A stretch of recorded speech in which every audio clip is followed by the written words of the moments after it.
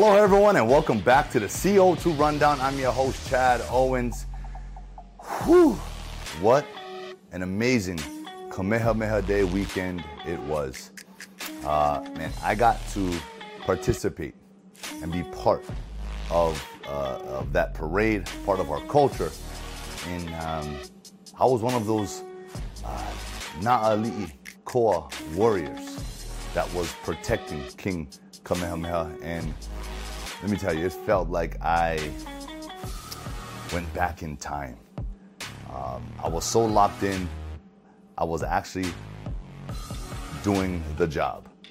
Right? They had a job to do, and that was to protect the king, to protect the highest of Ali'is, and that was King Kamehameha. And the people that came out, tourists, everybody, local people, it was an amazing experience. And so that was the highlight of my weekend. It felt so good, and we need to celebrate our Hawaiian culture more and more and more. And so I just wanted to say mahalo for everyone that came out and showed your support. It was well received, and it was just awesome to be a part of. And so, look, an exciting show for you guys today, as always. But before we get into it, you know I have to say mahalo to Long's Drugs for all of their support. Let's make Long's Drugs a part of our day. Let's dive on in to the CO2 Rundown.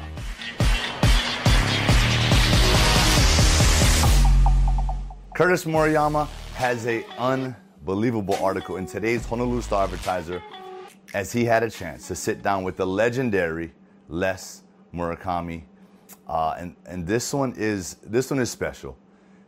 This is for all the up-and-comers right now who may not have known Les Murakami as a coach. And some of these things that Curtis is talking about, I didn't even know. Right? So this is refreshing for me to even read and to hear about. Coach Les Murakami took over the program, or started the UH program, back in 1971. He was given $500 to start the program, to build the program, to do something. He had no field to play or practice on. They did everything at the Alawai. And, you know, I mean, I'm trying to wrap my mind around what that could have been like compared to what we have today. And we all know what we have today, a beautiful stadium, right? But if it was not for Les Murakami and all of his volunteers and the staff that he put together back then, his commitment to the University of Hawaii, we wouldn't have, we wouldn't have that program. We wouldn't have the baseball program. We would not have a College World Series berth. We would not have 11 NCAA appearances, and we definitely wouldn't have the stadium that we have today. So he built this on basically nothing. And so this is a remembrance and a thank you story for Les Murakami as we are approaching Father's Day this upcoming weekend. And Curtis, thank you, man, for reaching out and shedding some light on history for our new up-and-comers and even for people like me to get that backstory of Les Murakami. So, Coach, just want to say thank you so much for all the years of, service, and for the building and just your commitment to our athletes and to the University of Hawaii. That's what it takes to be great, and that's what it takes to be legendary. Mahalo. Man, one of our local sports, one of the things that are indigenous to the Hawaiian culture, canoe paddling, is finally back. All right? Competitive canoe paddling is back, and the annual King Kamehameha Regatta was held yesterday at Kailua Beach. And this was the Oahu Hawaiian Canoe Racing Association's annual event. And Lani Kai took home the crown. This is their home turf. This is like home field advantage for them as they amassed 18 victories, which is very, very impressive. Yeah, the waters out there could be choppy because of the wind, so they're familiar with that. and definitely has given them an advantage. But for me, I just think that, all these athletes, all these competitors that are finally getting their sports back and doing the things that they love doing, that's a big win. I talk about this a lot. Wins and losses, that comes with competition. But nobody ever loses, in my opinion.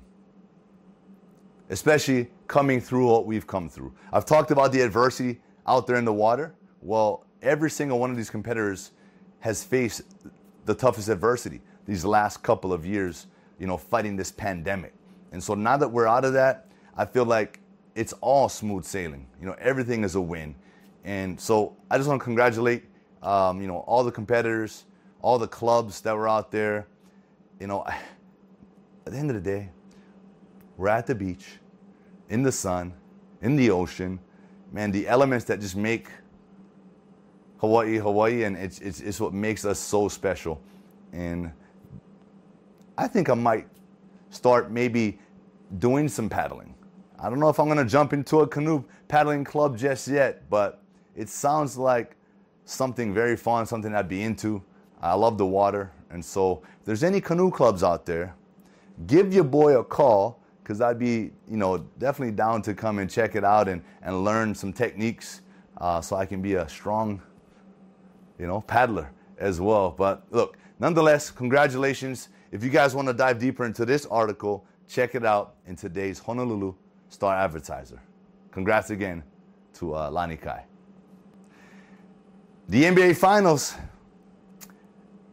I got to apologize to all the Boston Celtics fans out there.